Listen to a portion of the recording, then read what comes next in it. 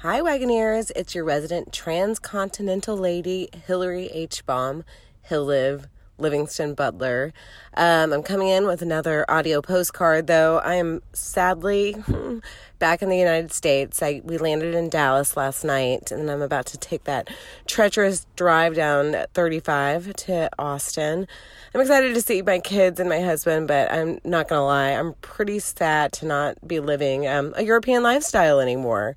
The trip was really, really, really, really fun. I have so many adventures to tell y'all about. Friend me on Facebook because my sister created some funny videos of our adventures throughout Austria. Anyway, Hungary, Budapest was amazing. We partied like it was 1999 and I was on European studies. I really felt bad the next day. We saw some awesome sights. We drove throughout Austria, went to Salzburg. I reenacted The Sound of Music, obviously. You can see me skipping through the garden like Julie Andrews. Or actually, I would prefer to be Lietzel, but that's just me. Anyway, it was so much fun, but I guess I'm back to reality now. But the good news is that I will see a lot of y'all, hopefully, at the picnic in like a week and a half. I can't even believe it. Again, I'm a transcontinental lady. I don't know. I just travel around. Anyway, love you guys and miss you. And I will detail my adventures hopefully next week. All right. Power out.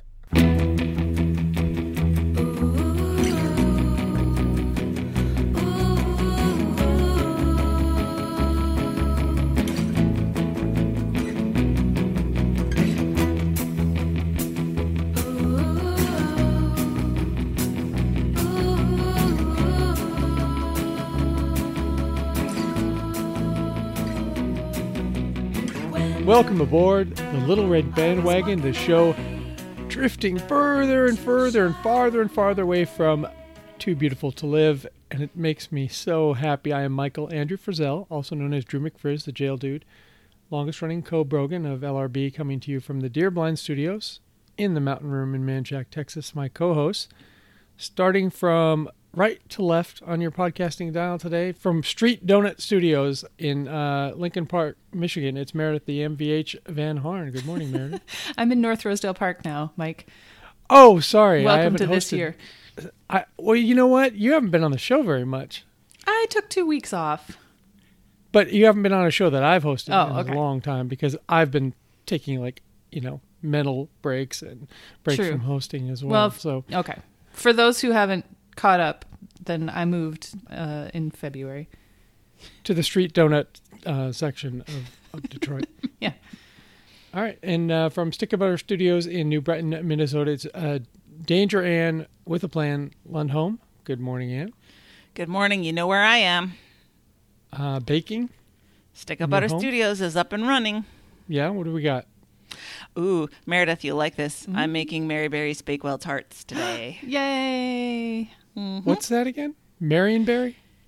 Did you say? Mary Berry. Mary Berry. The British lady who's one of the judges of Great British Baking Show. You know, you really should watch it just so that you can get the references at this point, because I make enough of them.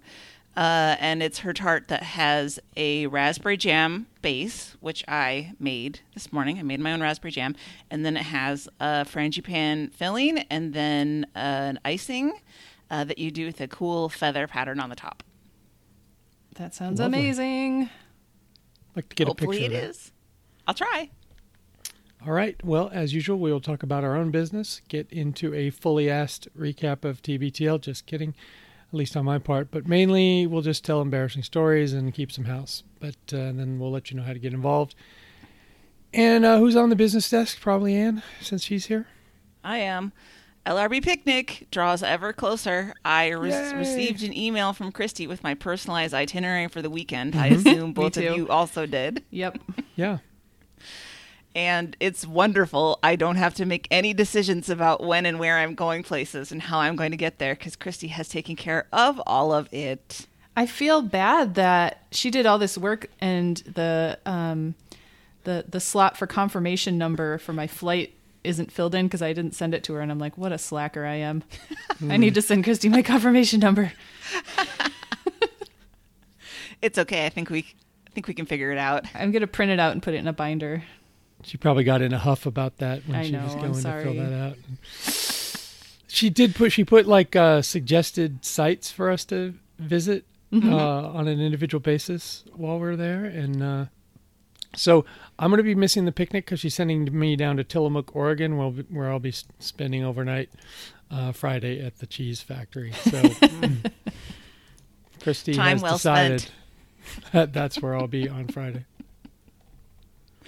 Well, all the rest of us will be at Richmond Beach Park in Shoreline on Friday, July 26th, starting at 5 p.m. But if you get there earlier or later, we're not going to be upset about it. We might not be set up if you get earlier. Bring your things to share, to eat. We have one item on the no-fly list that it currently is the shrimp aspic. Yes, shrimp aspic salad. I forgot to really emphasize what that item is called, and that is shrimp aspic salad, because I guess you're supposed to eat it on like a bed of lettuce, and then there you go. It's light. Well, doesn't it have like celery or something in it? No, it doesn't. I mean, Midwesterners call ambrosia salad. That's true. Yeah. That has nothing near lettuce or any kind of vegetable in it. I think the Jell-O is what makes it salad. Mm-hmm. Just a different kind. It's an assortment of things in the same bowl salad. There we go. I like that. Okay. And of course, we are preparing to do an Oreo taste test. All are welcome. We hope to see you there. I've had a few people who said that they are unfortunately unable to come. Alan Christensen said that they can't come because they have a long planned trip to Europe during that weekend. Thin. I said Europe is still going to be there. Yeah. Afterwards. Oh, that's true. The picnic is one night only. This constellation only aligns, this. Right. Once a year. If that. Mm-hmm. This is like Halley's Comet level shit here. This is first ever, right? All of us? Yeah. Yep. But if Alan feels that he wants to go to Europe, yeah, okay, whatever. Well, if he just wants to fax us from there, whatever he's doing, that would be as great. long as he faxes us from Europe. Mm-hmm. Some European probably cost him $10, and he deserves to pay. Go into the Europe Kinko's and have to pay $10 to fax Boston. Let's talk about the Friday show, just released a few days ago. I finally tackled the big topic of Luke's diets. I had so many clips, you guys. How did you do it? I know. I don't know. What was left on the cutting room floor that you really regret at this point? Oh, there was more specific talk about the turkey pickle coffee diet. There was a lot more low carb. You tighten that up? Stuff. You tighten up the turkey pickle coffee? I don't remember. There was a lot of funny stuff, but it just had to go. So we tried to not be diet shamey. It was more thought process shamey than diet shamey, I think. Mm-hmm. Luke is just fine the way he is. I think that's what we wanted to come out of it with. He doesn't need to do all that crap, although we understand why one does do that crap. I think he's getting to the stage of his career where he kind of does have to do something, because he's got to look real good for TV. I mean, it's just a fact. It's going to be his cash cow as he gets older. I believe. No, is his future. So I reject that. If Mo Rocca can be on TV, Luke can be on TV. Right, but Mo Rocca probably doesn't care as much about what people think of his looks than Luke does. So in order for Luke to not only get the job and have the job, but to feel comfortable in the job, I think he needs to at least look what he thinks is trim enough. Keep it tight. Yeah. So I understand, I think, everybody should be what they want to be. But, we saw in, what was that movie where they told her to go home and weigh 20 pounds less? I mean, it's just, it's TV and you got to look a certain way or the camera makes you look even worse. 4K vision, man. It doesn't lie. I personally think that he has done that annoying thing that some guys do, which is that their looks get better as they get older. Yeah, it's He's not fair. much better looking now than he Yeah. was 10 years ago. So, Yeah. damn you. Yeah. It is a phenomenon, and I understand that that can be frustrating, especially because like a guy gets older and then he he wants to trade. Now I'm good looking and I have some money and I'm going to trade in my wife who looks exactly how old she's supposed to look. And Yep. it's shitty. So what's going on in Manchac, Mike? Well, this morning I had a revelation about something from my childhood, and I used to watch Wile E. Coyote cartoons. Coyote Okay, and the that's Roadrunner. interesting because I think they were called Roadrunner cartoons, and the fact that you characterize them as Coyote cartoons kind of tells me which side you come down on. Yeah, it's true. I used to root for the Coyote because I liked an underdog, and I think I rooted for the Roadrunner for like the first 2 or 3 shows that I saw, and then I was like, oh well, clearly the Coyote, who I thought was the favorite going into this match, is the underdog because he never seems to win. And when we moved into Manchac, we noticed that we had some Roadrunners that would come through our yard. And usually in the back, they'd wander through, and they're not as big as depicted in the cartoon. They're not 6 feet tall. They're about maybe a foot tall. They're not big, and they don't do a lot of flying. They do a lot of just running across your yard. They're Roadrunners, and they are looking for bugs to eat. I never thought they were particularly annoying. Like, why would a cartoonist, go, this is the target. This is the annoying bird that's going to be the nemesis for one of the greatest comic actors of our time, Wile E. Coyote. But this was the first time I've heard one talk.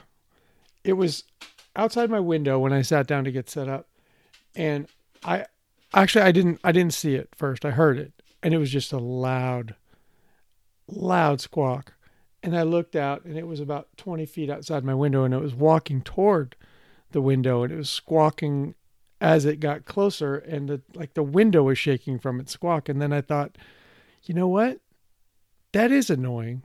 And I bet there was a person or a coyote somewhere who was like, look, shut the hell up or I'm going to kill you. And that meep meep, that's what that became. It was like became meep meep. And then a cartoon was born, and I'm just finally figuring it out right now at the newly minted age of 54. You know what other cartoon bird is actually annoying as hell is a woodpecker. Yes. Yes. There are pileated woodpeckers all over my mom's house, and it sounds like someone is pounding on the side of the house. It's horrible. They will wake you up at 4 a.m, just bam, bam, bam, bam, bam, bam, bam, bam. And living in Detroit, that kind of gives me a bit of a start now. So whenever I stay over at my mom's house, it's like, calm down. It's just a woodpecker. But he's not depicted as annoying. Oh, is he not? I mean, he laughs at you when he gets over on you. The That's Woody true. Woodpecker. I mean, he's an asshole. In an annoying way. Woody Woodpecker is. Yeah. Yeah. He and Roadrunner are birds of a feather, for sure. They live to annoy, and they need to be vanquished, but we can't seem to get them. See, there's the dramatic tension. You guys, you see where that idea happened? That's genius. So, Mike, you said that Roadrunners aren't very big, really? No. That Roadrunners aren't 6 feet tall. So I just wanted to check that. Have you ever been to Fort Stockton, Texas? I have been through Fort Stockton. I mean, there's really no other way to go to Los Angeles, so yeah. There is a statue of a giant Roadrunner in Fort Stockton. His name is Paisano Pete, and he is the mascot of the town. He's 11 feet tall and 22 feet long. Wow. So I bet you could blow him up though, because he's not getting away. He ain't fast. he's not going to paint a tunnel on the side of a mountain and run through it. Get your Acme TNT Yes. ready. I was disappointed the first time I saw a Roadrunner in Texas. I was like, oh, it's a tiny little bird. Yeah. Yeah, you go, oh, there's a tiny Roadrunner. No, Yeah, that's a Roadrunner. That's it. That's what it is. I like quail better. If we're going to see a southern bird, I think they're cute and funny. Roadrunners can go do their thing in the brush. Well, there's another bird that's ubiquitous down here, and that's the dove.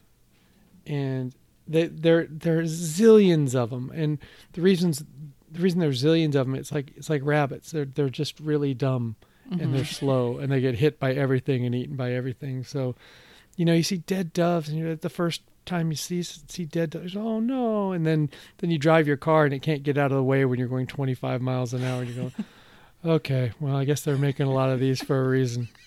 Jesus. They do coo just like Stevie Nicks. Okay. I don't know how to respond to that.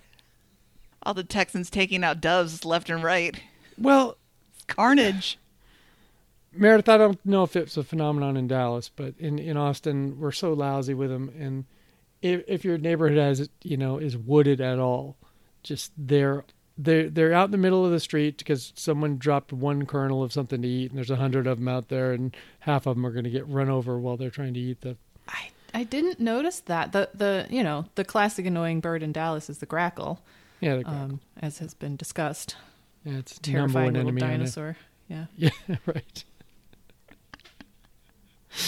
Now I could get behind trying to kill a grackle because they're clever. They would try to outsmart you. If you do that, then all its 4,000 friends are going to descend upon your house. Oh, I know. That's what you're dealing with. Yep.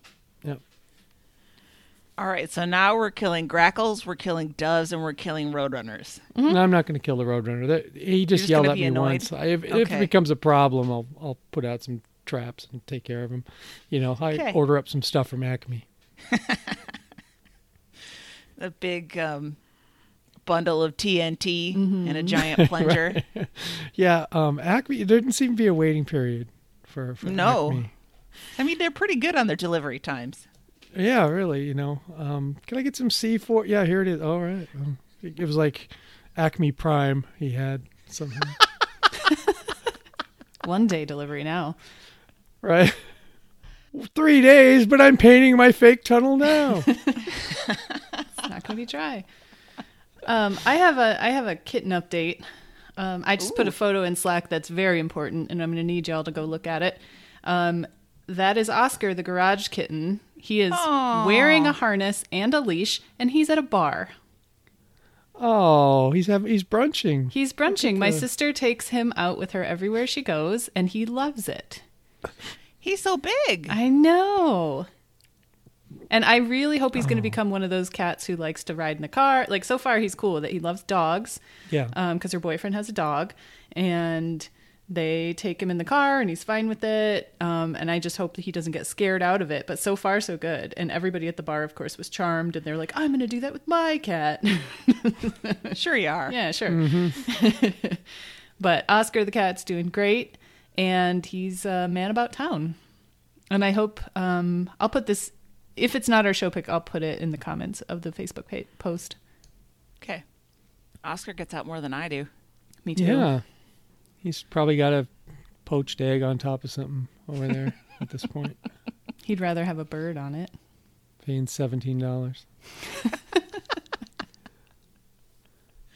Speaking of $17, let's do a couple of Jam Tracker updates. I mean, maybe we need to go to brunch. Maybe we need...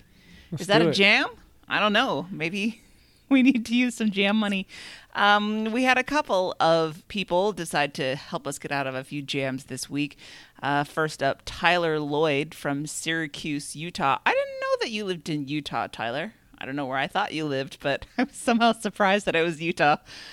Tyler said, this year's TBTL-a-thon had the unintended effect of helping me realize that the show is boring. Oh, no. And I have a growing backlog of other things I'd rather be listening to.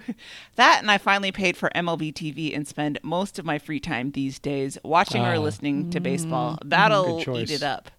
I always think I have room for one thing in my life that is multiple hours, 5 days a week. And currently it's TBTL, but... maybe I'll go back to baseball eventually. Tyler continues. Anyway, Even though I haven't actually listened to TBTL since May, I'm not quite ready to give up the TBTL-verse yet, and I'm still tuning in to LRB Weekly, so I figure it's time to take some of the money I'm not giving to TBTL anymore and send it your way instead. Aw. Keep up the good work. Wow. You know, sometimes it comes to the point where you have to part ways with TBTL for whatever reason, but the community is so important to all of us, I think, that you want to stay involved somehow. If that's a service we can provide, then I'm happy to keep doing it. Yep, Thanks for absolutely. reallocating your donation. Yeah. I appreciate that. That's very cool. And we also heard from our friend Shannon Fitz from Boone, North Carolina. I said I was going to try and get to Boone someday and meet up with you, Shannon. I haven't managed it yet, but I'm still thinking about it. Action verb name, by the way. Action verb. Shannon Fitz. Your favorite. Shannon says, thanks to LRB for all the laughs and great shows. Listening to Mike tell us about the Jubilee for a highway made me LOL, and the clip shows are awesome. This week, after trying to endure week 2 of Summer Games, even P. Fletch could not save Thursday's show. Aw. I saw a new LRB clip show in my feed and had to donate. Thanks for all you do. Nice. Well, we'll talk about Phyllis's efforts. She certainly brought the energy and the enthusiasm. Oh, yeah. But, you know, I think it depends on what you're interested in a little bit for how you felt about the shows this week. But we'll get into that. So thank you very much, Tyler, and thank you, Shannon. You are champions, and we love hearing from you, and we appreciate you being part of our community. Mm-hmm. Let's hit a couple of throw your phones before we go. Related to the picnic, our friend Bruce says, hey, down here in the South, they have a beanbag toss game, unfortunately called Cornhole.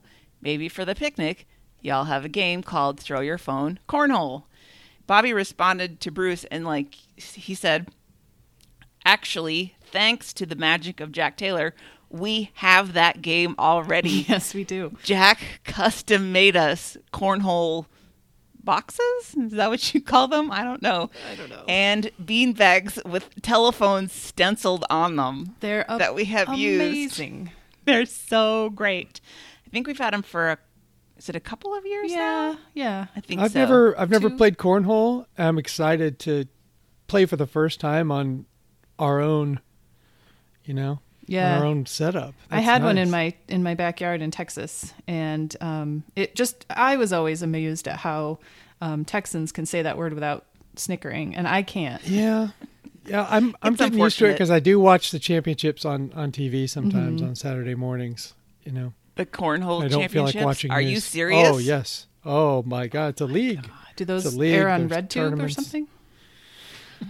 Oh, see. Sorry. I try to keep it clean, and then what happens? It's all legit. It's on the Ocho. Okay. Well, maybe we can start our own cornhole league at the picnic. Let's do it. I mean, I want to partner up with Meredith because obviously she has the most experience. I have the least, so wouldn't we be the best partners for the game? The kids have a lot of fun with it, so maybe you could we're find going a to crush small them, child. so I don't know how much more fun they're going to have this year. So We will make your children cry. Come to the picnic. I will, guaranteed. It's getting serious. We got a subsequent throw your phone from Bruce, who asks a question. He says, what is the conversion rate from American Pies to TBTL Summer Games? I christen it Tedious-a-thon. Oh, boy. There were some ups and some downs. I will say that.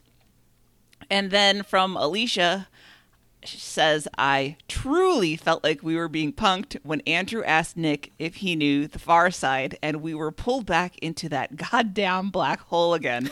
If only Nick had been there last week. Quote, cows, lots of cows, unquote. Next. That was interesting. That really did show just Nick's not a generation younger than Andrew, but I would say generational differences in that The Far Side clearly was not a thing for Nick the way it was for Luke and Andrew. And he was like, sure, yeah, I've seen it. Done.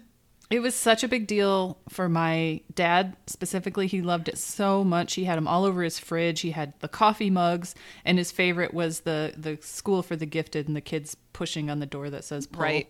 That's Classic. his favorite one. Now, did it make a difference to your dad because his name is Gary? Oh, probably. I'm sure So it he didn't feels this hurt. kinship with Gary Larson. Yeah. Although it's Gary with 2 R's for Gary Larson, isn't it? I just Really? thought that was weird. I think so. Maybe Oh, I'm I don't wrong. know. My dad's is in that weird Oh, position. no, it's where one. Sorry. His name is Gerald with a G, but he goes by Jerry with a J, and just there's some off about it. I mean, a lot of guys do it, but the name that you use every day, not starting with the same letter that it actually starts with. It's just Yeah, weird that's to me. strange. But the alternative is Gary, right? And that's not right at all. Yeah, he's not gonna do that. Yeah. Too many Garys in your life Yep. that we know about. Way too many. Yeah, but Gary's out of fashion now. Nobody's naming their little baby boy Gary. So. Oh, it'll It's come gonna- back around. It I'm totally sure. will. I think it'll be great. Little Yeah. Garys running Yep. around. Cute little baby Gary. Well, that's it on Throw Your Phones for now. Shall we go to the week in review? All right. This week in TBTL, pet ownership. I think it's the Thursday or Friday show where, is it Professor Theodore? I always forget the names Theodore of these cats Murray. when they do. Theodore Murray is outside just yowling because he yowls. That's his thing. And Andrew talks about shooting him in the buttocks to get him to stop. Squirting With the him. squirt gun. Squirting him in the buttocks. Not Squirting shooting him in the buttocks.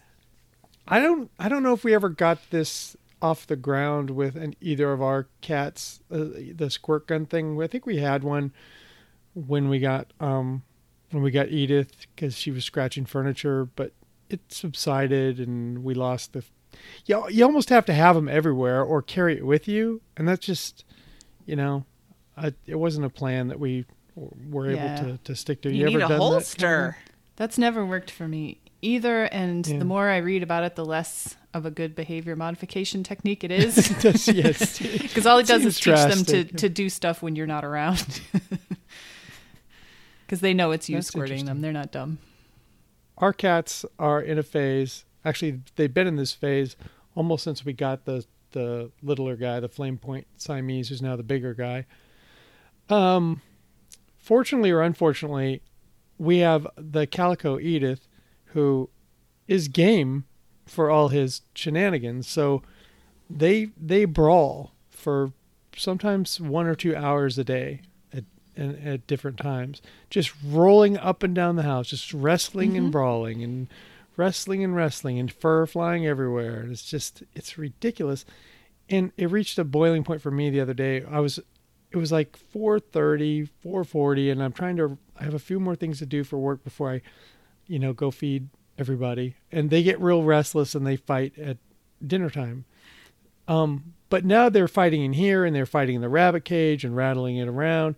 And they made me shut down my work. I'm just like, fuck it. I'm done. I'll just put my legs on and I'll go feed everyone. So I lean forward in my chair. I put my laptop away and I lean forward in my chair, and they're now fighting, wrestling behind my back, between my back and my chair. And I was like, that's it. I mean, you guys can do this, but elsewhere, because like when they're in another part of the house, it's a racket. When they're in the same room as you, it's terrible. It's like it being in a Foley studio where they're doing fight noises, and it's like, what the fuck? Edith sounds like Marge Simpson when they're fighting. She's like, Well, Mike, you have two of the most vocal kind of cats that exist. You have a Siamese and a Calico. Calicos never shut up, and Siamese have those plaintive baby cries. They barely involve me in the conversations. That's rude. Barely. I'm very much to the side of what's going on. And yeah, that's rude. Because I like to talk. You guys know. Bear and Link do that wrestling nonstop thing too, and they have actually set off my security alarm before by activating the motion sensors because they're such brawlers in the living room.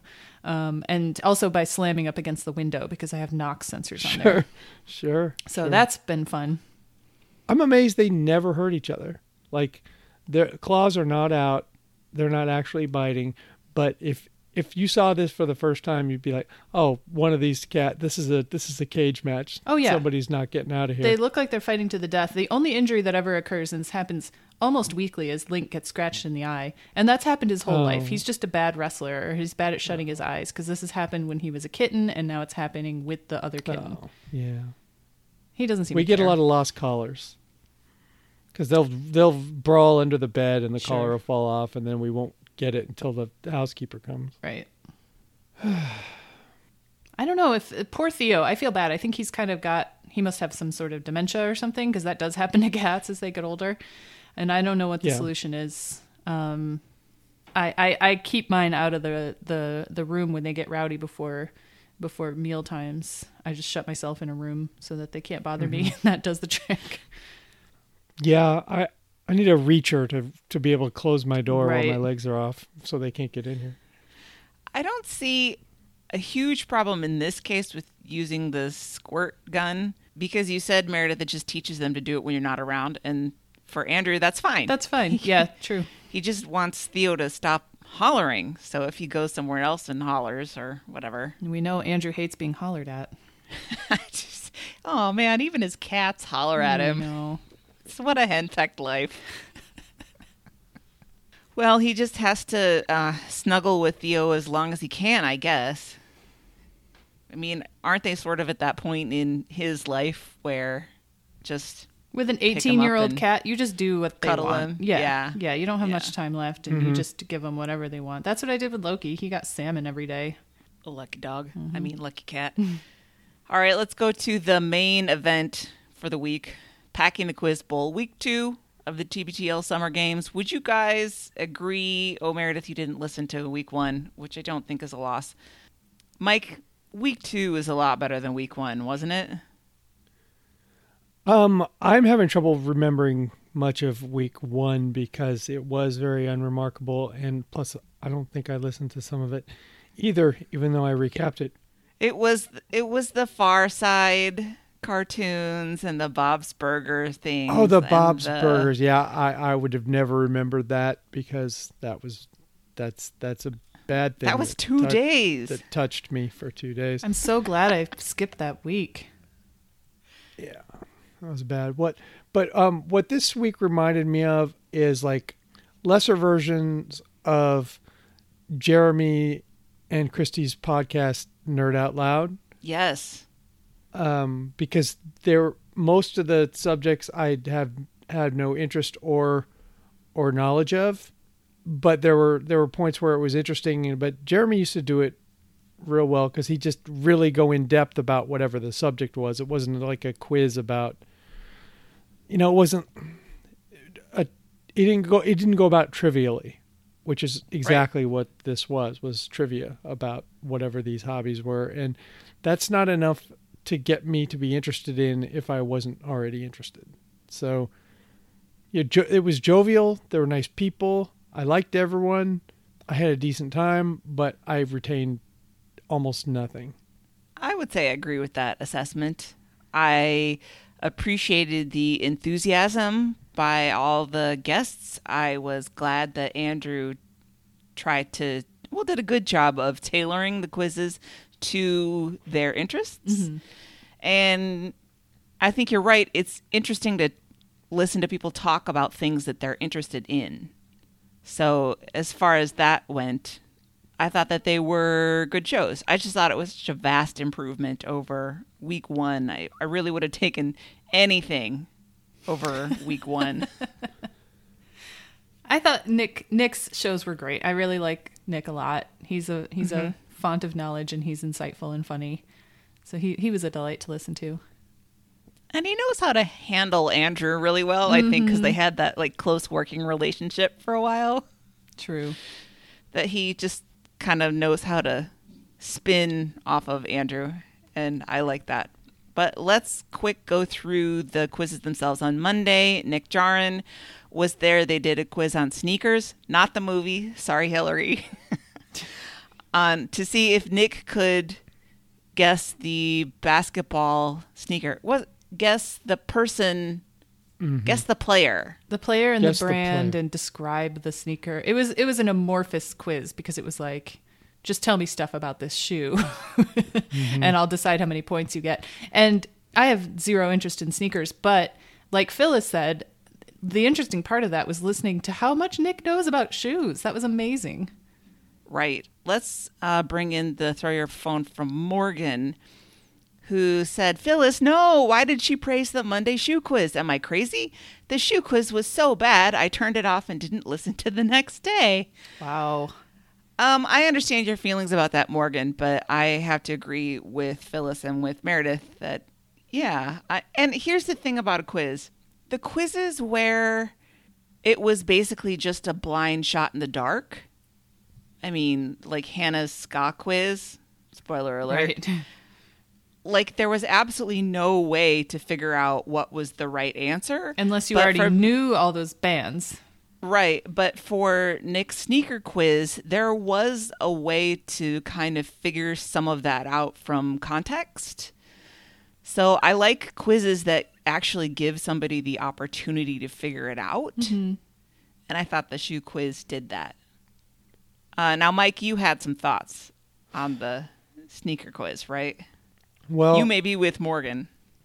I'm sure if Andrew were to speculate on the kind of person who would like the shoe quiz, he would say it'd be someone like me who's into sports and basketball really almost above all.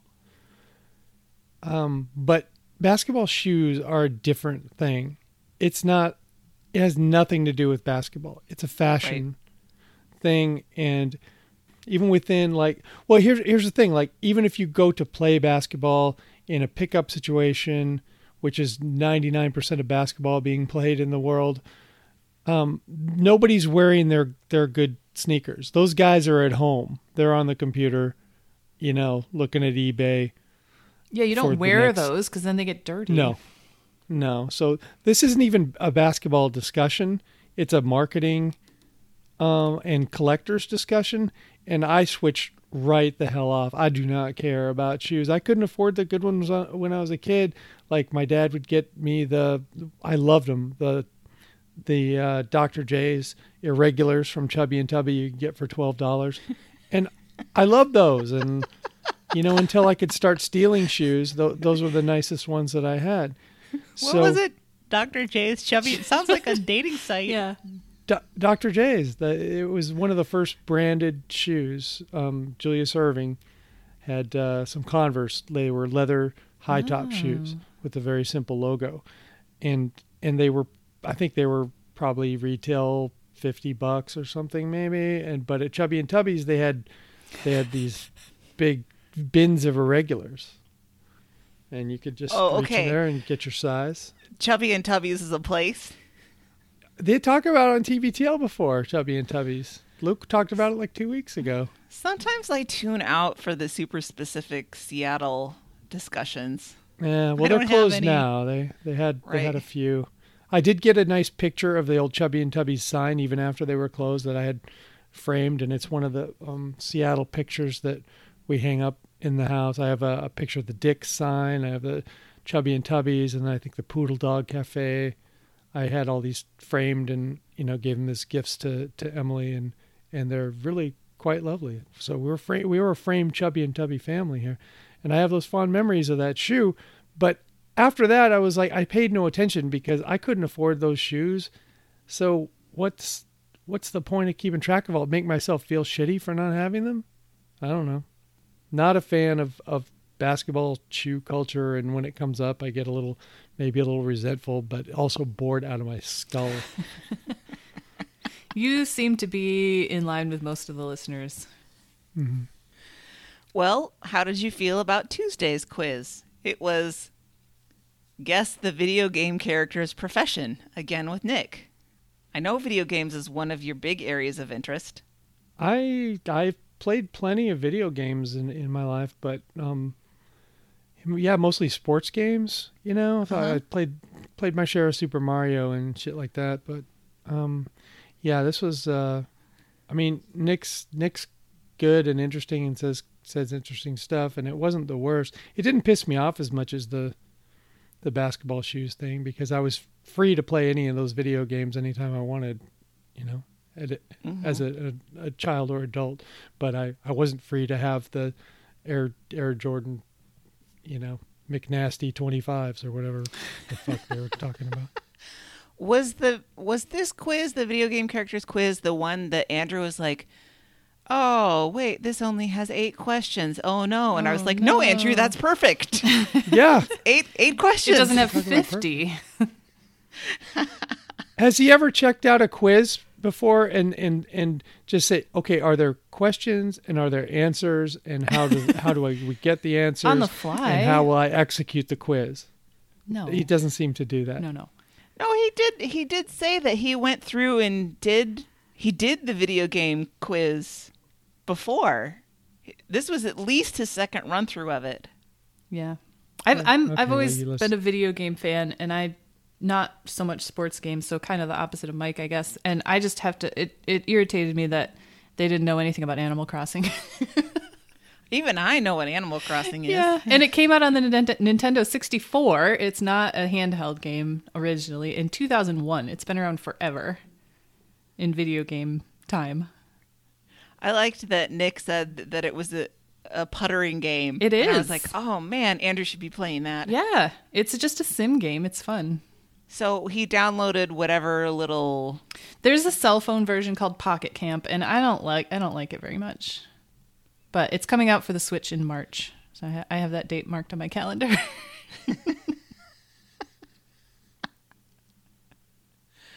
It sounds cute. It is. Sounds very cute. It is. Good for adults and kids. Mm-hmm. Mostly kids. Let's go Wednesday. This was with Hannah Brooks Olsen, always delightful. Andrew gave the name of a ska band because Hannah is a big ska fan, and she had to figure out whether it was real or a fake band. And then if it was real, Andrew would play a 10-second clip from it. And I couldn't even be irritated at this quiz because every time he played a piece of terrible ska and they all sounded exactly alike, it made me laugh. I was secondhand embarrassed for everyone involved. The bands, them, their naming conventions. It's just awful. And I think I feel that way because I went through a brief ska phase when I was a teenager. It started with punk rock, and then it kind of moved into pop punk, and then it morphed into ska, and then I was like, oh no, there's nothing after this. I gotta stop. But they all try so hard to shoehorn the word ska into their name and their album title, and it's terrible. just so awful. So it was actually it was a tough quiz because I know a lot of those bands. It's not fair to throw in high school bands that no one's ever heard of, though. No, it's not. Well, I think that was the problem with the quiz, is that the bands that are going to have the worst name, right, are going to be the terrible, terrible bands. He couldn't even find real tracks for some of them.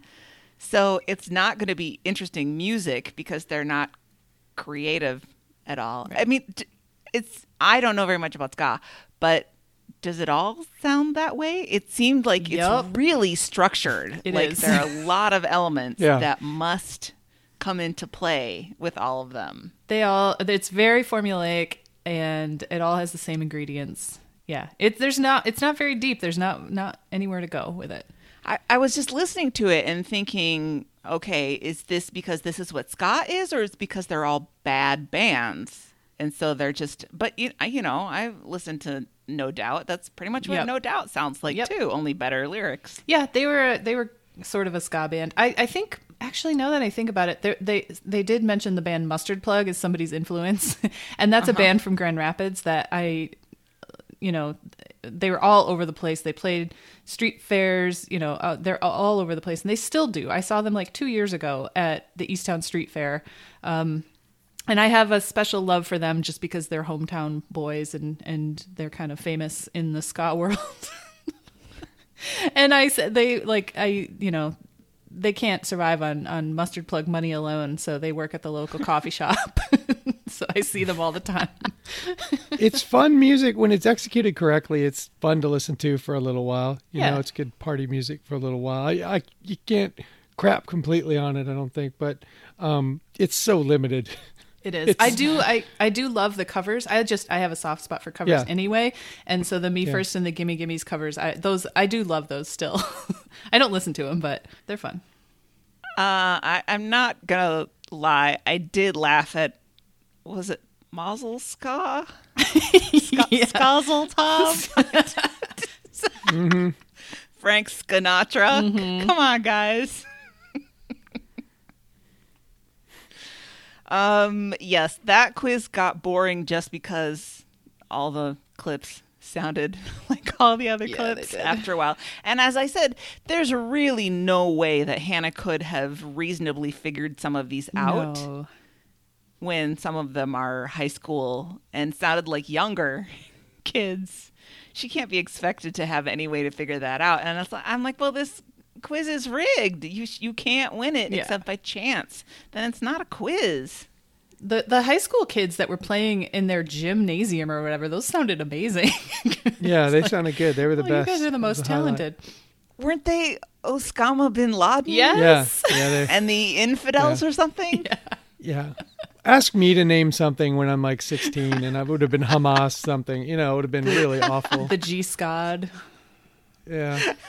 Ugh. You can't Just like know. people that age that have a limited knowledge of world politics No. name anything. I think all band names, except for a precious few, are bad by definition anyway, but they really seem to take it to new heights with the ska stuff. Yeah. All right, Thursday was the first of 2 days with one Phyllis Fletcher. Always a welcome presence on TBTL. The first day was an Are You a Howard Stern superfan quiz, which seems to be something that Andrew just actually got off of Stern's website or something. It was like an official Stern quiz. One of the people on the show wrote it, or the people who do the recap. Yeah, It's like if we made a TBTL quiz. Ooh, don't give me any ideas.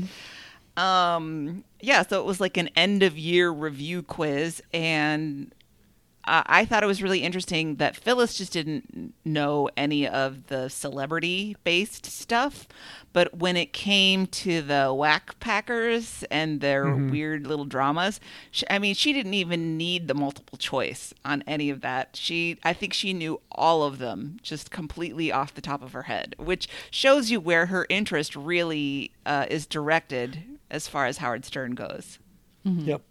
I appreciate Phyllis's enthusiasm, but I do not give a shit about the Howard Stern show, and I have no frame of reference for any of those people. So I've enjoyed her talking about Stern before, but the quiz aspect of this really didn't do very much for me. I used to listen to Stern a lot, and I really loved it. But I think it was when he was on the terrestrial radio, and then my schedule changed, and I wasn't like in the car or whatever when Stern was on anymore. So that's the only reason I stopped. But I did like it a lot. I just don't know anything about current day Stern life. Sure. Yeah, I'm in the same boat as you, Meredith. I've been in and out, just based on circumstance, and enjoyed it when I was listening to it. But it's a big time commitment. Yeah, we've already got one of those. Yes, exactly. Once you're in on this other thing, you're like, well, I don't know how Phyllis does it, but I don't she either. keeps up. I think she does it she doesn't listen to anything else. She's talked about this. Right. She rarely listens to anything else because we're always bringing up stuff in our chat, this, that, and the other. And she's like, I should listen to that. And she never does because she's got to keep up with all of our bullshit and TBTL and Howard Stern. She's got a full plate. Yeah. Howard was on Conan's podcast a couple of weeks ago or months ago, I don't remember, promoting the new book. And I've been listening to Conan's podcast a lot. Luke is right. It's really good. And it was an interesting conversation, and Howard talked a lot about how he's embarrassed by those old days and what he was doing. And I listened to some of that back when I was in college, and I always thought he was incredibly smart, and I could see what he was doing in the way he was boundary pushing, but I didn't really like the way he was doing it with, objectification of women. It was and pretty the strippers misogynistic. and Yeah. Yeah, it really was. And so I couldn't hang on to it for that. Maybe if I listen to it now, he's really changed his focus and doesn't do things the same way. Except for the fat phobia. That was surprising. Oh, yeah, Yikes. that's bad. What the hell? Well, he's not the only one, right? I know. He's at least vocal about it, but yuck. Yep. There's just not very many people who are, I don't know, brave enough or stupid enough or powerful enough to actually say, Right. yeah, I think those three terrible. words. Yeah, I think you really. I think it's you him called and the it there. president who could do that. And Dan Savage, Oh, yeah, Dan Savage. also not shy about his dislike of fat people. So, Well, I think you can add smart to Howard though, because he somehow gets away with it. You Yep. know, the president is not really getting away with anything at this point. Well, with 40% of the country, he's getting away with everything. Yeah. But it's over. There's no gray area. It's Yeah. gone. There's Nope. I have a friend who says, just 25% of the country is just batshit crazy. And I was like, really? And now I'm starting to think that 25% might be a low estimate. Yeah. might be low. That was conservative. Well, I'd put that squarely in the camp of whatever his approval rating is. That's the percentage. Oof. No, I think there's 15% though, Meredith. There are about 15% of those are just abortion or just Guns. Republican or die. Yeah, Sure, probably. sure. But I That think makes that's sense. crazy. Yeah, well, I think that's crazy too. Because I would be willing to give up on my guns thing, which is my one issue thing, just to have a normal person be president and Me just too. have things be normal. I would even vote for more guns if we could just have a fucking normal president for a minute. That's saying a lot coming from you. I know how you feel about guns. I know. Yes, everybody. Let's give everybody a gun and let's have a normal president for 4 years. I like it. Okay, I'm going to Take care of Finland those rats. then. The If centipede. everybody has a gun, I'm going to Finland because Canada's not far enough. You get used to it living in Texas. Everyone's got a gun there. Yeah, I suppose we're so. we're all strapped. Yeah, but you wouldn't even buy a holster for your cat squirting water pistol. That's how I anti-gun have he a- is. I'm a bandolero now. I've changed. Finally, on Friday, they switched tactics. Although Stern was a radio thing and the NPR quiz was a radio thing, so I guess Andrew is really sticking in Phyllis's wheelhouse. The quiz was NPR, who's the host of what program, but that turned out to be so easy, I think. Andrew didn't like that, so then he went to just naming people on NPR, and Phyllis had to say what they did, like what their beat was. Is a little out of date, though. A little bit.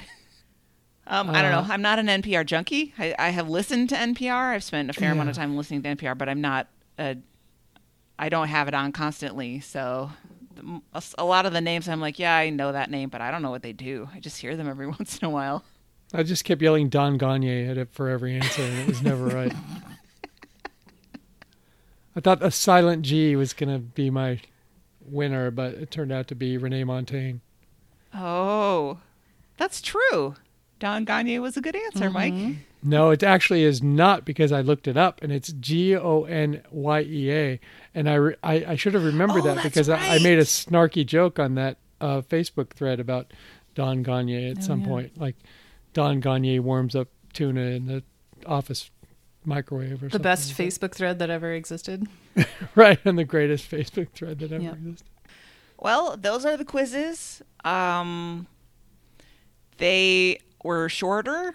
They were taken by people who were less apt to get into the weeds about things. I think that's the real problem with the Andrew and Luke quizzes. Is there is no topic that they can't make 10 minutes too long Yeah. or 40 minutes too long, because they just spiral way down in there. So this was a much more enjoyable week, I thought. Yes, I agree. All right, our next topic: our bodies are wonderland. Nick has a lot of snake tattoos.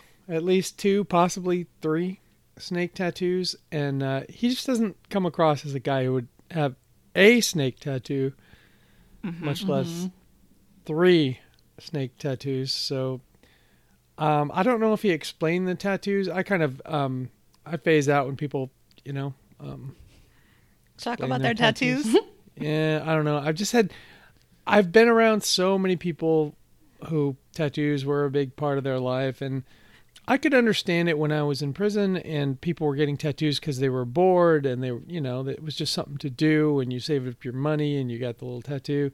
And I had plenty of opportunities to get tattoos, free tattoos, because I was a lookout for a long, long time, because my Celly's best friend was a tattoo artist. So don't you mean you free hepatitis C? Well, whatever a typewriter engine can put into your veins, yes, that's the disease that was happening in our cell. And so Stretch was the guy's name. Would be in our cell giving a tattoo, and my cellie Todd would often be the recipient, and I would be on the steps outside of the White Power TV room, and whenever the cop started walking on the tier, there was a code word, like, "Oh man, look at her tits," or something. There was something that they were listening for from my voice. The story has so many dazzling deets, I don't even know where to start. Well, the upshot of it was I spent so many hours doing that. I took it all in coffee, because Stretch had a never-ending supply of coffee, so he would pay me in coffee to be that lookout. That was one of my first hustles at Sheridan. But the downside is you've now let Stretch into your life, and Stretch, while he paid a lot of people in coffee, I think he thought that meant that he never had to pay for coffee, because he would always come to my room, 3 or 4 times a room and tap his little mug on the window. That's not fair. Tap. Like, dude, you're drinking all the coffee you paid me. But I don't know. He was a very nice guy, and he was always saying, "I'll give you a free tattoo. Do you want this? Do you want that?" And I'm like, "Nah, that's all right," because I never even thought about getting one on the street, and I certainly didn't want a prison tattoo. I didn't have any pictures taken in prison, so I'm not going to get a tattoo, because that's like 10 times worse than having your picture taken, because now it's a permanent record on yourself. It's not permanent. So, as the only person on this show who's had a tattoo, that's right. I had 2, and I had 2 removed. I was going to ask you about that. When did you get them? What were they, and why did you remove them? I got them both when I was 18. It was so my mom was pretty strict. Even though I was a naughty kid, I was naughty behind her back, and she never knew about most of it. So she thought I was a good kid, and the thing about me is I rarely disobeyed a direct order as a child. I was afraid of my mom. She was a scary person. She followed through on consequences, and so I was good at sneaking around. This is the water bottle thing. Right, the squirt gun. Yeah, I wasn't. So the things I was not allowed to do very explicitly were dye my hair and get tattoos or piercings. Now, I did get my belly button pierced when I was 14 because I was tall, and the lady pretended to not know that I was a teenager. And my mom found out about it eventually, and she wasn't that mad. But I never got a tattoo, and I never dyed my hair before I was 18. But as soon as I turned 18, I was like, here we go. I hit the magic number. I can do whatever I want. I'm not going to think about this decision. Just got my middle name tattooed on my inner arm. It's not the worst thing in the world, but not the best. My middle name is Grace. It was pretty, and I got it in a lowercase kind of cursive-y font. The problem is I didn't get it by the most skilled tattoo artist in the world. It was a legit place, but my brother owned it. And the tattoo artist was relatively new, and it looked like a penguin. The G looked like a penguin, and so it looked like it said Penguin Race on my arm, and a lot of people would say, "What's "What's of the Penguin Race?" Oh, my wedding photos have that stupid tattoo in them. Yeah, I'll find one. And then I got a tiny little heart on my rib. And that wasn't so bad, except it looked like a melanoma eventually because it kind of faded and bled. So I got them both removed. It's extremely expensive and way more painful than getting them on. And it takes forever. I had to go probably to 12 laser sessions to get them taken off. That's how much I didn't want them. Why did you do that? I mean, why did you commit to that? Because it doesn't sound like they were too awful. No, they weren't too awful, but I was really embarrassed of the one on my arm eventually, just because it looked kind of bad and it was I hated explaining it to people. It's like, oh, it's my middle name, and then people, oh, you're afraid you're going to forget your middle name. It was just bad all around. I didn't want to talk about it. I didn't want to look at it anymore, and I decided I got a Groupon for for tattoo removal. So I was like, I'll take this off. And now you can't tell it's there at all. I don't have any scars. I don't have anything. But I get it. It was appealing to me. And after the first one, I wanted to get more. It's sort of addicting. So I understand why people who get them just keep on getting them. It's kind of addictive. It's a thrill to get a tattoo. It hurts a little bit. It's annoying, and you stuck through it. And at the very best, you get a cool piece of art on your body. And I'm totally into that. And I admire good tattoos. I just don't think I would ever do it again, because it was just such a disaster for me. Because I didn't think it through. You know, it was impulsive. 18-year-old decision. I'm not completely opposed to it. I mean, I just never gave thought to it and didn't do it.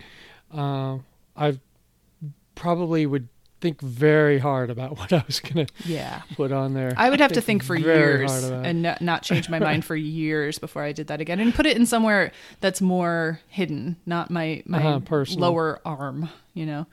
Mm-hmm.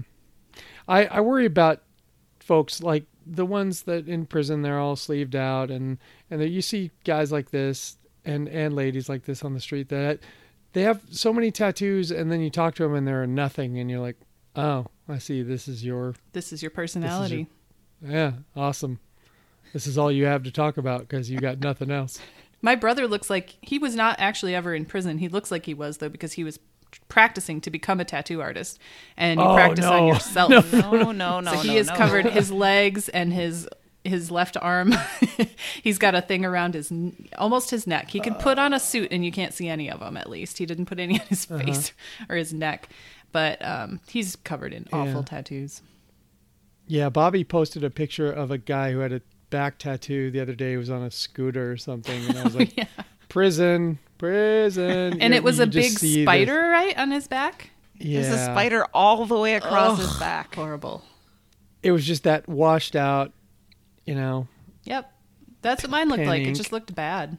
Gross. I don't know. I think probably the most embarrassing tattoos, I don't know, maybe people shouldn't be embarrassed by any of their tattoos, but are like the basic ones, like anybody who has a Tweety bird on their calf, or has the barbed wire around their bicep or something. That's a person who wanted to get a tattoo but didn't have any imagination. Comedy tragedy. Oh. Right, you got to pick something that means something to you. Hey, I'm down with comedy tragedy if you're an actor and it's your life and it means a lot to you. But if you just went through the book and thought, oh, that's a good one. That one looks cool. A lot of people do that. Why are you doing into this? acting? No. I just thought it looked cool. Right. All right. Are we done with tattoos? I hope so. I think we're all done with tattoos, yeah. As much as we were ever going to be into them. I'm just offended that Meredith assumed that I don't have any tattoos. Was I correct? Yes. Mm-hmm. I'm sure you have some marks from reaching in and out of ovens that you could qualify as that's baking true. tattoos. I have a big, I don't know if it's going to scar, but a big carpet burn from where I fell down the stairs that's on my wrist. That does not count as a tattoo. Maybe that'll be my tattoo. Let's go on to picky eating. The topic of OK Soda was brought up in one of the shows. I think it was on Monday or Tuesday because Nick was there. And Meredith, you said you had no remembrance, no memory of OK Soda. I don't. Mike, you were probably in prison. I'm guessing. I remember seeing it. Do you remember it? I remember it being in the market. I don't remember ever trying it or even understanding what it was or that Coke was behind it. I wasn't yet into the workplace where I had to think about branding all the time. So if I wasn't going to, drink it, eat it, or fuck it, I didn't care about it. So I haven't looked at the can, but I can tell you what it looks like because I remember seeing it. I'm looking at it right now, and I still have no recollection. It's just a guy's blank face on the can, and it says "OK" period.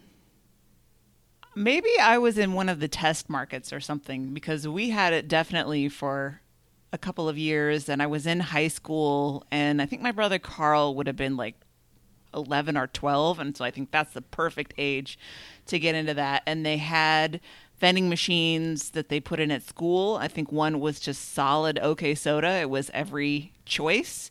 Oh. And it was just kind of their branding was just sort of laid back smartass. Andrew talked about it. It was for kind of slackers, like you wanted to show that you didn't care too much, sort of like the Reality Bites. Mm-hmm. Wasn't that the Poochie episode maybe of The Simpsons where Poochie was the mascot for these snacks, these cool snacks, and they put them in at the school? And I think what they were going for was like this vibe, this big soda company vibe, big snack vibe. I'm sure. Yeah.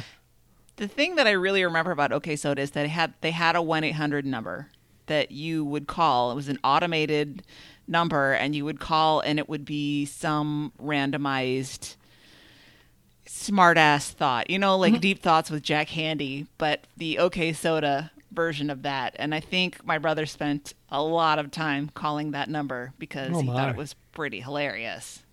This seems like a spectacular failures candidate. Right. Was your brother like laughing at it or laughing with it? Oh, laughing at it. Okay. No, yeah, wait. Yeah. Meredith, or laughing with it. He thought it was genuinely funny. He was 11 and he thought it was cool. That's about the age. Yeah, I think so. I didn't realize how deep that went, though, that they got into schools and shit like that. That's amazing. Yeah. It was big for a few years, and then it went away. I mean, that was the era of all that, like, super caffeinated stuff like Jolt. Mm-hmm. Cola was out then, and I think maybe Surge, stuff that the pre-energy drink days. My brother was really into Jolt, and I remember thinking it was poison. That will kill me if I drink it.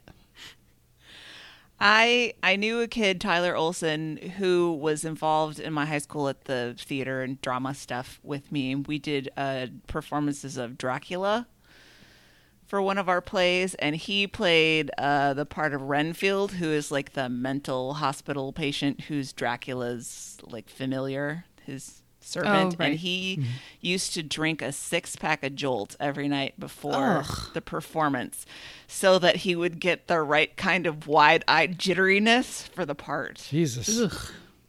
And I'm like, yep, that's something you do when you're 16. That's horrible. Yeah. Go all Jackson, Maine in front of the whole crowd. Yep. 6 sodas before you go out there. 6 Jolts. Before I'd go play a game or go out in a play, I would have to pee even if I didn't have to pee. Mm-hmm. You know what I mean? Mm-hmm. Mm-hmm. So I don't know what all that soda would have done to me except make for a disaster, you know, or just a leg crossing on. Why is he crossing his legs and jumping up and down? It's part of the character. That's what familiars do. Yep. Sport. Yep. So who needs a movie? I do. We've got 2 media things from this week. And the first is when Hannah reviewed the latest season of Stranger Things. Now, earmuffs, if you haven't seen it, I don't want to spoil anything, but I might. She wasn't a big fan of it. And I watched it all within 2 days. I liked it. Maybe because I set my expectations a little bit differently. I mean, I think of that as a bit of a kid's show because that's how it presents itself. And it's got the absurd and predictable tropes of a kid's show. Mm-hmm. And I knew that was coming, and that's fine. I like the characters in the show, and I am still kind of... I jump so easily, and I'm scared so easily by shows that it still freaks me out. The show still scares me, and I still like jump when they do jump scares, and it gets Meredith, me every isn't there time. some element of Dungeons and Dragons type, interest there for you as well? A little bit, yeah. Okay. The things that I really liked about this particular season is that there was a lot of stuff about growing up. There was a lot of like, because the kids are obviously getting older. You're really playing with fire when you're using child actors in a series, right? Because they're growing up fast.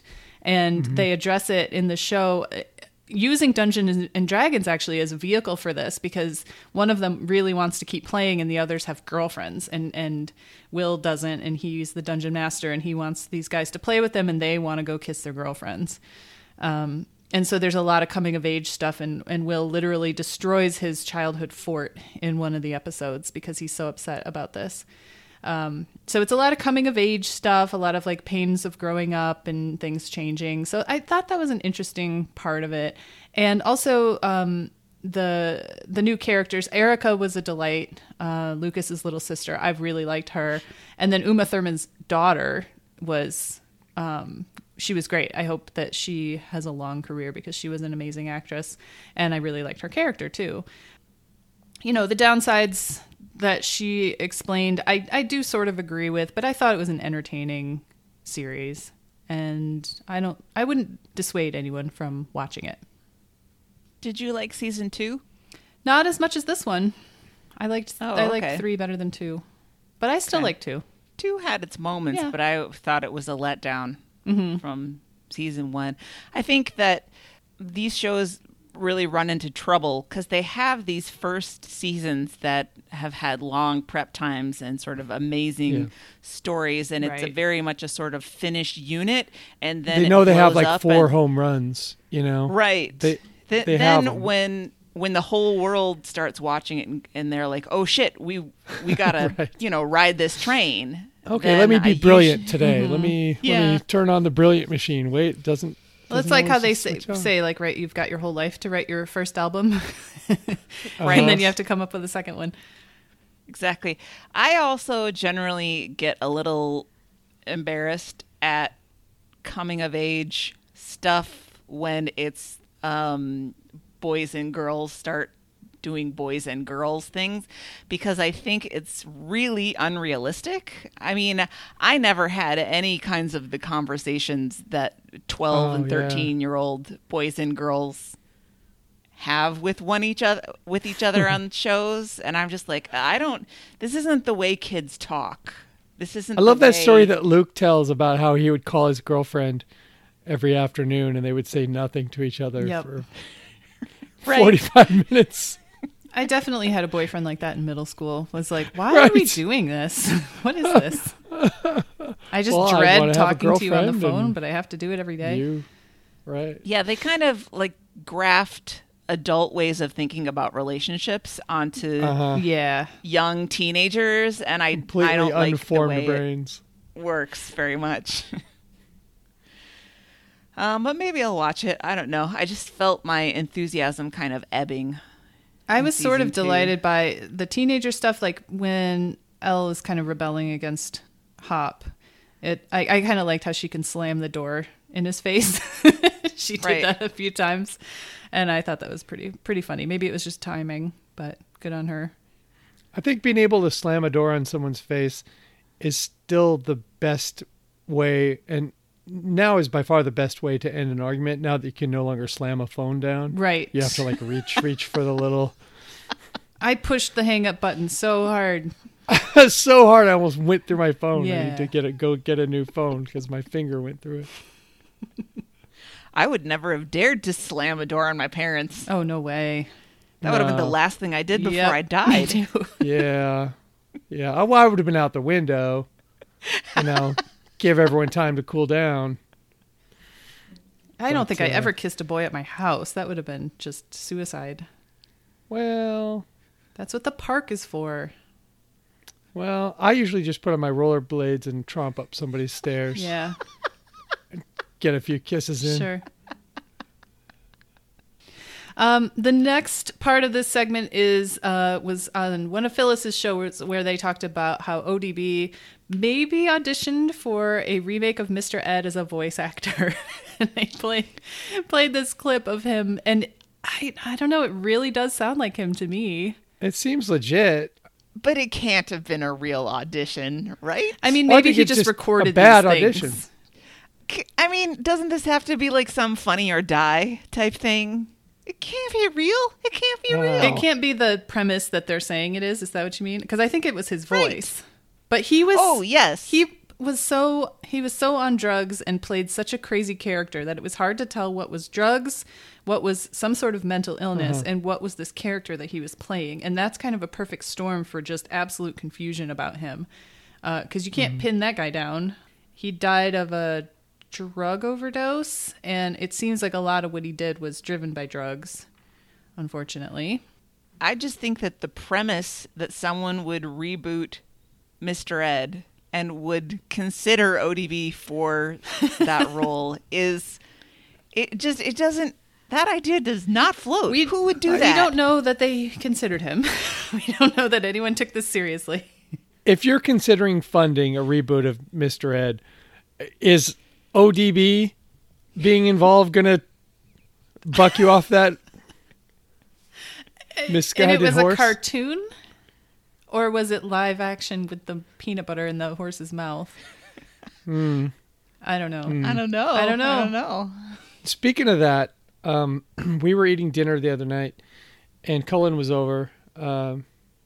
Emily made a lovely dinner, and we were talking about. I asked Cullen if he was going to see the Lion King movie, and I asked, "Is it a sequel?" And then Emily interrupted and said, "It's a live action, remake." And I just fired back, "How'd they teach all those lions how to act?" I know. That has been my quarrel with this from the beginning. It's not live action. Anyway, Cullen didn't get it, and Emily lost it. And we've been laughing about it ever since. I'm going to try to teach our dogs how to act and see if we can get them into the Secret Life of Pets 3 or whatever. Beyonce was involved, right? I'm sure she had something to do with it. She can do anything. Yeah, she can train lions, I'm sure. Next up is listener feedback. We get a really wonderful... Was it a voicemail? I think it was a voicemail. From a listener of TBTL whose dog cowers and runs away when TBTL is on. I mean, I was half delighted and half sad for this poor dog. You gotta... Because there's so much TBTL. There's so much. It's just, there's a lot of it. And that poor dog, I'm glad the owner switched to headphones just for that poor dog's sake. Well, I wish there were more specifics. Like, what was it? The theme music? Some particular host voice? What's the trigger? Yeah, I don't know. It might just be the whole thing. I wonder, because, the dogs... vibe. Yeah. Well, dogs really pick up on their people's emotions. So maybe this says something about the listeners' feelings about the show. Oh, I hadn't thought of that. That was my That's theory. A good point. But I don't know. People never cease in tagging them in negative comments. But I if that was my experience, I wouldn't write it into the show. No. It makes me think of, there was a letter that went into Car Talk once from somebody that did deliveries, and it involved like a delivery to the goat farm, and they would drive up and they'd be playing Car Talk in the car, and all the goats would like run up to the car and crowd around. Sound of click and clack. Oh, I love that. We got a throw phone from listener Sam, who says, listening to Wednesday's show and hugging my phone while listening to the email about the dog who runs from TBTL. So it turns out others did listen to last week's summer game shows. That poor dog was the only one. And now it's scarred forever. Sam also says, mainly hugging my phone sympathetically while listening to Andrew slowly realize that Hannah Brooks Olsen does not, in fact, religiously listen to TBTL.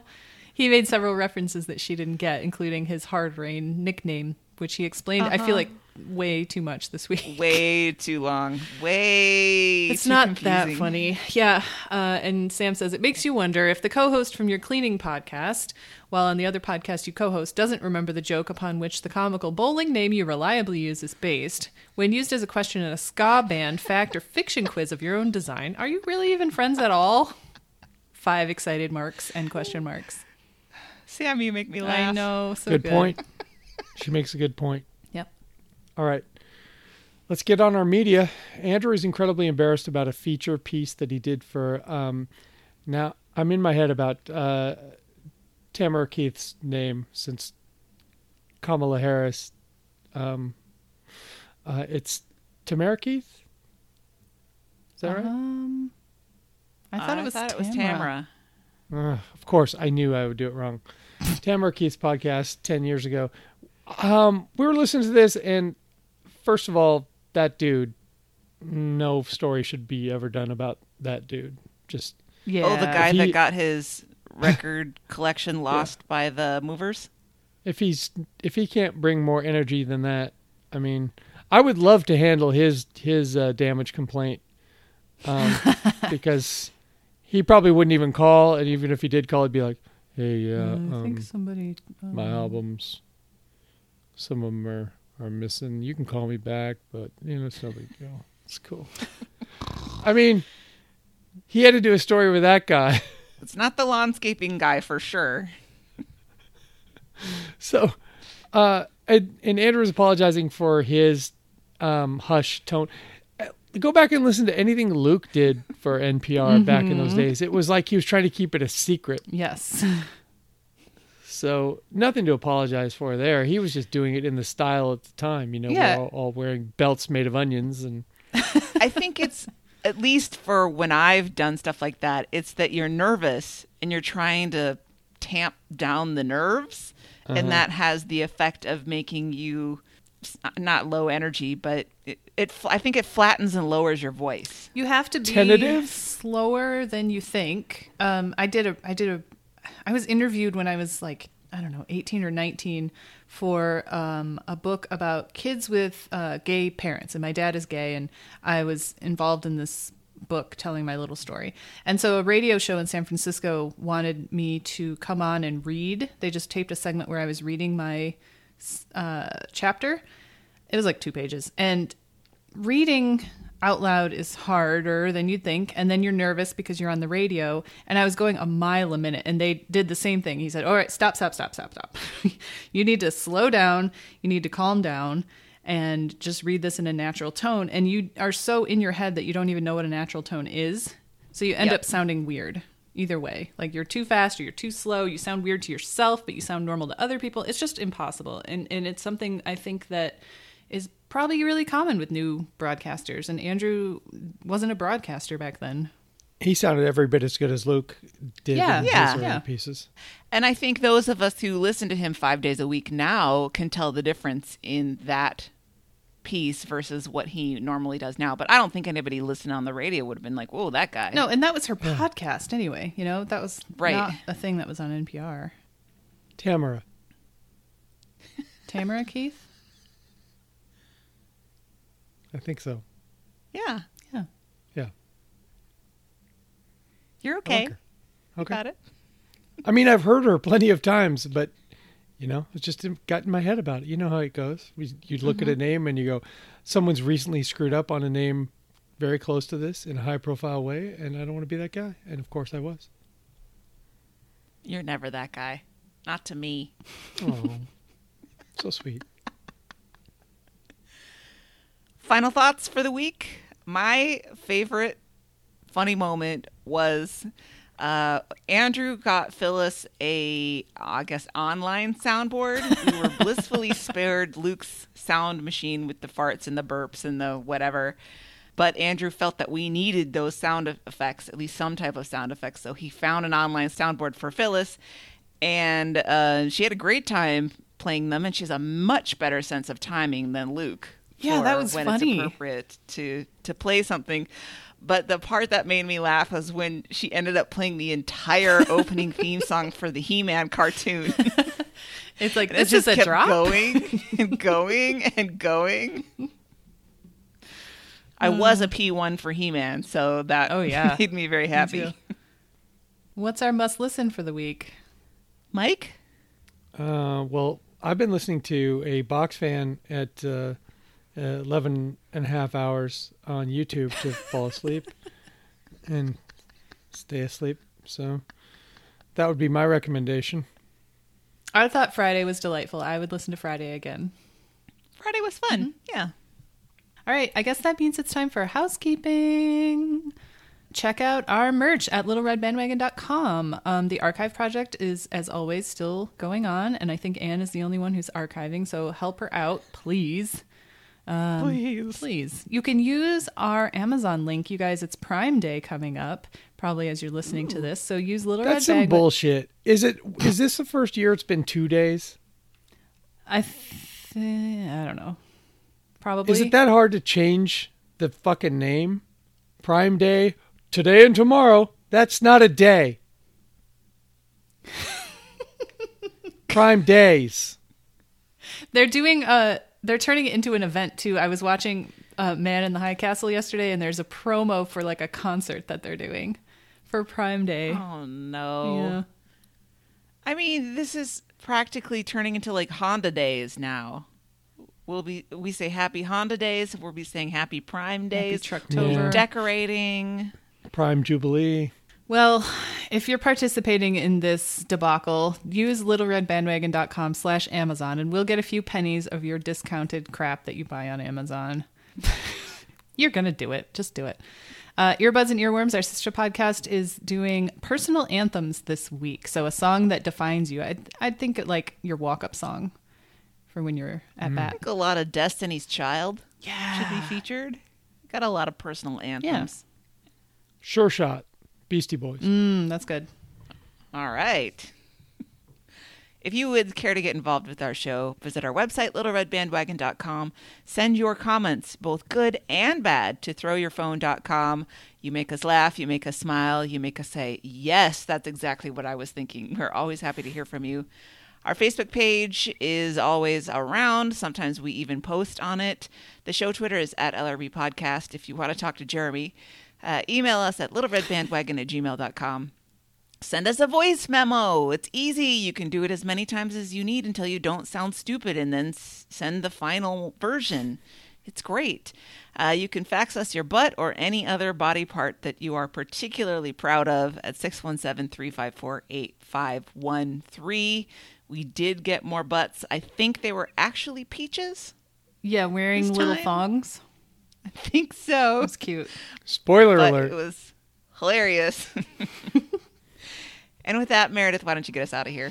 Until next time, this is The Next Party. We love you, Jim. Nailed it. Oh, that was a bad clap.